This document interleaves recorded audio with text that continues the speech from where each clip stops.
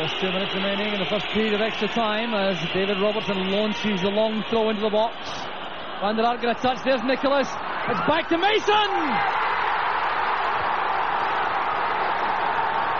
2-1 to Aberdeen. Jockey Scott on the track. And the long throw did all the damage.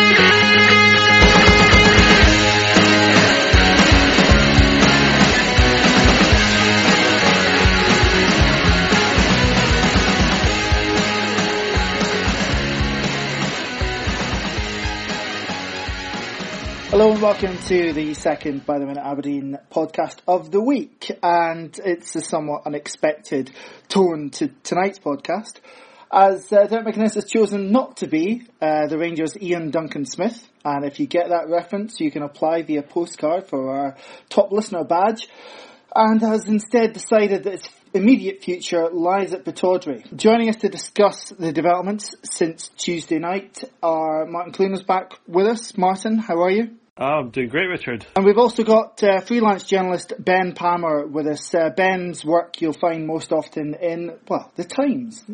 He doesn't sully himself with anything lower than the Times. How you doing, Ben? I'm good. How are you, Richard? Yeah, not bad, not bad. Yeah, so a very, very unexpected piece of news breaking around 6 o'clock this evening. I think the STV News team were just about ahead of the rest, maybe marginally by a few minutes, telling us that Derek Mcinnes had decided that his future lay at Pittodrie and he didn't wish to pursue talks with the Rangers, who made an offer earlier this week to speak to him regarding their vacant managerial position. I think this surprised almost everybody, not necessarily because of the statement that came out on Tuesday regarding the fact that there had been an approach, but what had happened since then, Martin, the fact that he'd not taken training on Wednesday or indeed today, the fact that Paul Sheeran was put in front of the media. Of course you're going to read between the lines when there's so little official information. It was just astonishing that we got to this point on Thursday night and Stuart Mills pulled it out of the bag again, it would seem. It certainly looks that way, yeah. I mean, firstly, I do want to say that I am absolutely delighted to be wrong. I think there's not many of us that really believed that he was going to stay. So, yeah, really happy to be wrong.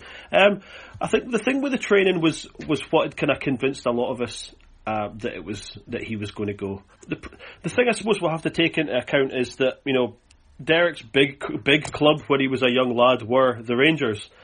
So I suppose when there's interest shown, when he's asked if he wants the managerial job, you know, we can talk about, like you say, backdoor shenanigans in football and things like that. But yeah, there was definitely interest shown in him. Of course, he's going to want some time to think about it. Do I like that? Of course, I don't. I want him to be. I wanted his first response to be telling him where to go.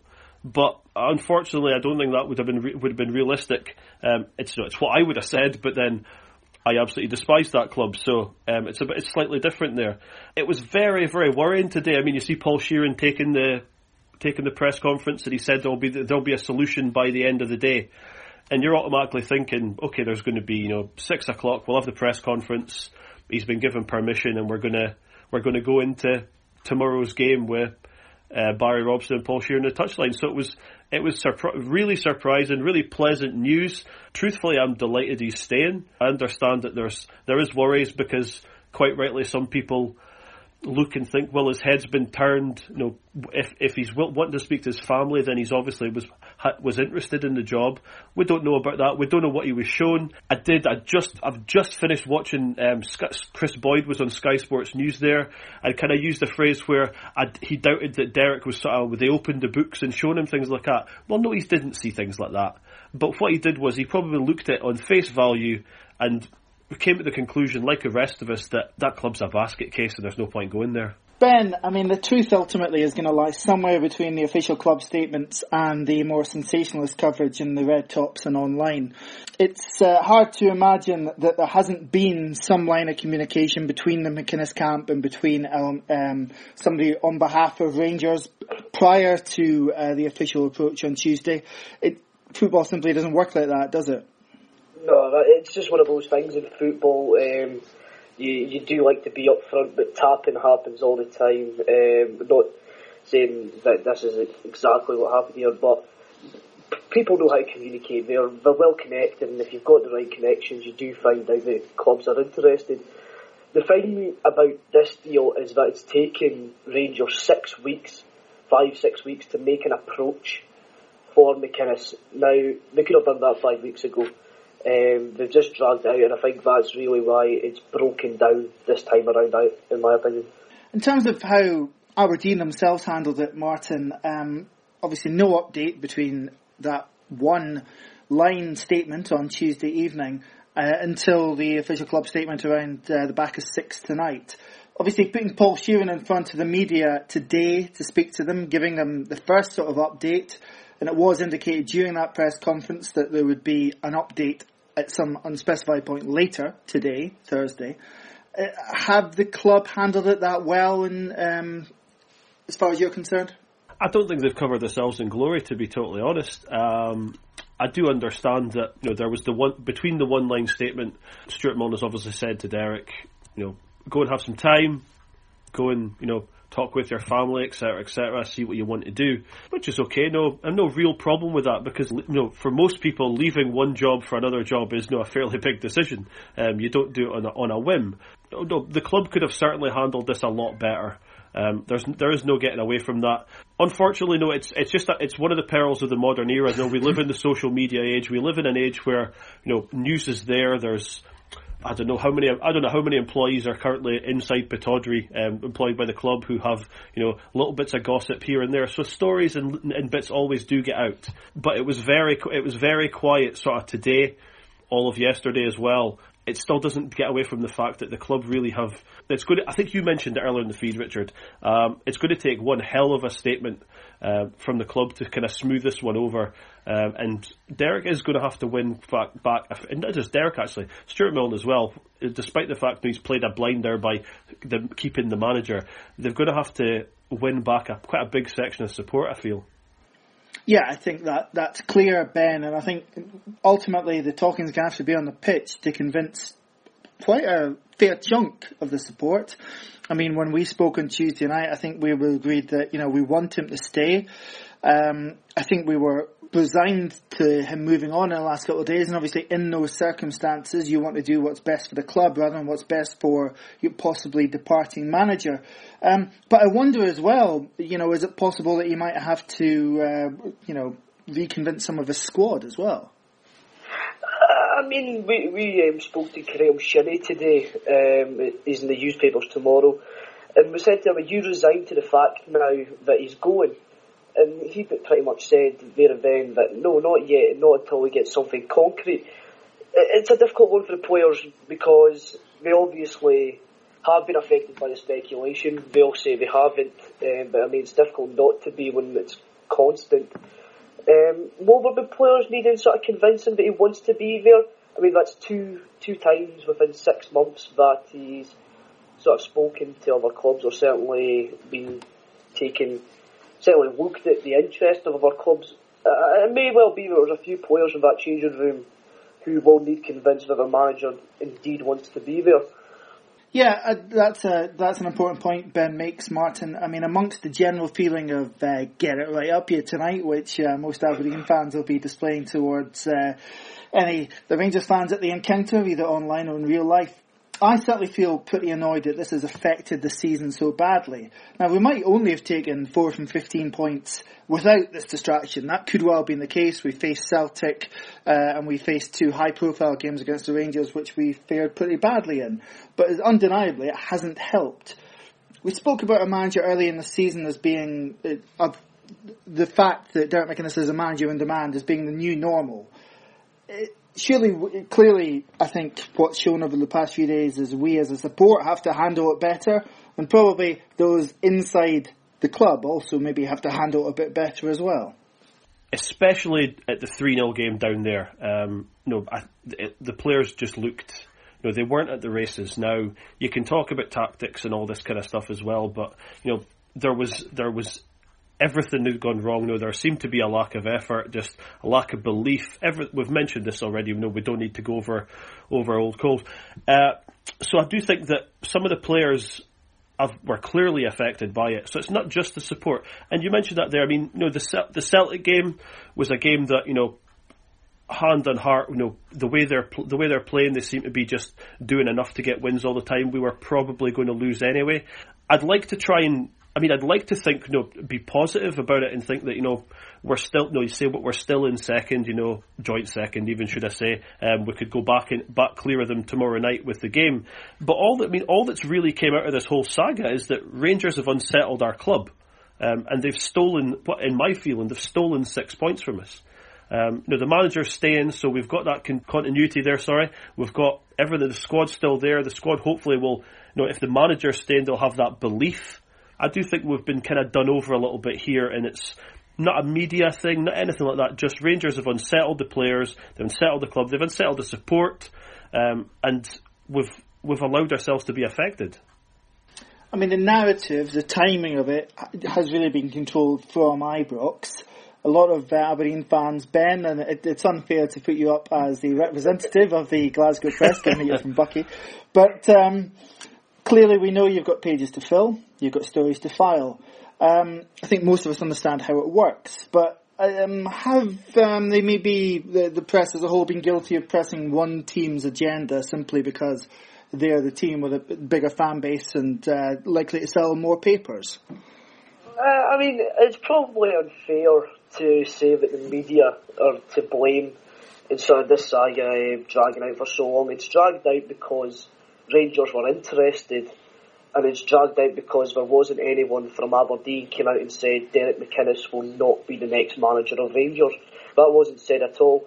In terms of unsettling, I think even the last couple of days, it's not the media's fault that Mcinnes wasn't at training 2 days this week. So although there is the sort of pieces you get, so-and-so says that Derek Mcinnes would be a great fit for Rangers, that's just sort of part and parcel for any managerial appointment or vacancy in this industry, I'm afraid. We touched on it earlier on, but this is definitely another win for Stuart Milne, however much you want to look at it, even if, there will be sections of the support who are probably itching for a change regardless at this point. Not something that I personally could get behind given the candidates on offer and indeed the board's track record, but it is a win for Stuart Milne, as it was in the summer. It absolutely is, yeah, and you're right to say that. I mean, I'm full agreement that with the candidates that are out there and available, I was dead against a change of manager. I do understand people that feel maybe like a reset, a new manager, new fresh ideas, maybe new tactics, but that's not going to happen now. Stuart Milne he's pulled the rabbit out the hat again. And you can't really ask very much more. I mean, we could have asked for a little bit more communication, but unfortunately, I don't think that's just going to happen at the moment. I mean, the club seems to be defined by the way Derek McInnes Derek McInnes' managerial kind of behaviour, where he doesn't talk about things, where if there's something to be said, he will come out and say it. Great news for Stuart Milne, I think great news for the club. I think as well, Ben, it kind of speaks that this is a club that is centred around the manager right now, isn't it? And if the manager isn't there, there's a vacuum and nothing seems to come out or be said from Pittodrie. We have vested a lot of trust in him. Yeah, I mean, you just need to look at the Aurora campaign to see how central McInnes is to that club. It's his club at the minute. Come March, if he's still there, that's 5 years. A few months ago, it was the first time every player that featured had been one of his signings. He's certainly central to the way the club are run at the minute. And you're right in saying that the statements the club make is very sort of McInnes orientated. When you look at the Aurora campaign again, he's saying how much he loves the club. He didn't grow up supporting the club, but he loves it. And I think when you look at his relationship with Milne as well, Milne has a lot of faith in his manager. And going back to it being a coup, success for Milne, you can certainly see it in their relationship. And again, when we talk about leadership more generally within the club, Martin, I mean, we've got a chief executive who has been heard very, very little of in the past couple of weeks, when you would have expected maybe him to provide a bit of leadership as well as Stuart Milne and Derek McInnes.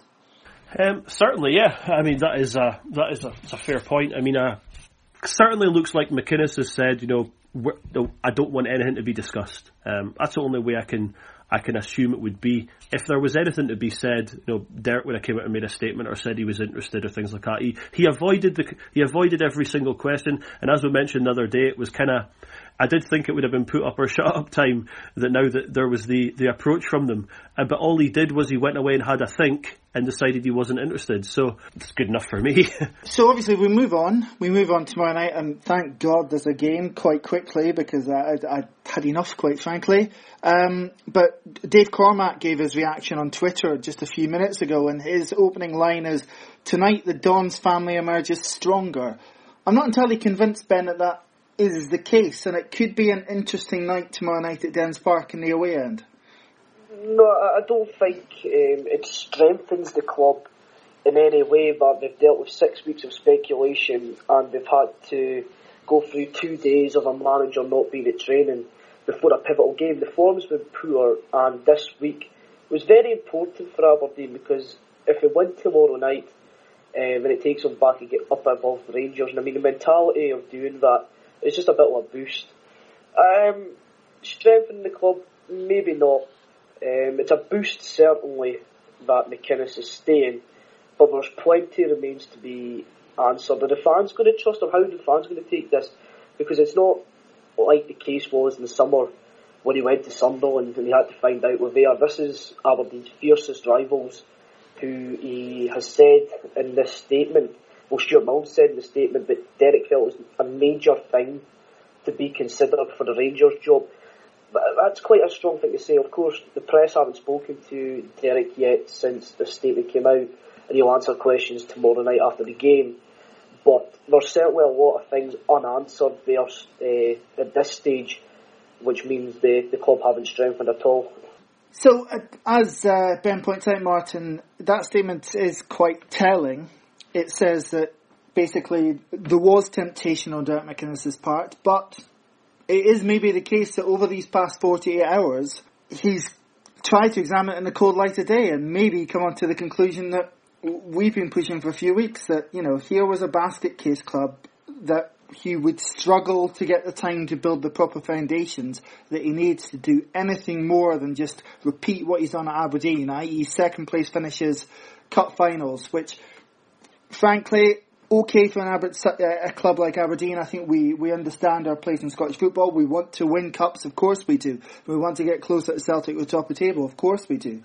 But there's no way that mentality is going to be accepted by the entitled support at Ibrox.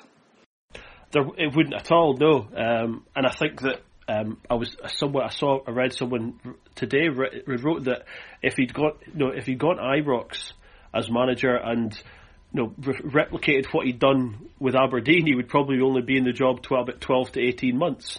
Because, like you said, there's an entitlement there. They feel that they're better than that and that sort of thing, And yeah, we want to win cups, but also I think that we're a far more realistic support than the deluded Rangers fans. And yeah, he's clearly, like I said earlier, he clearly just looked at the situation objectively,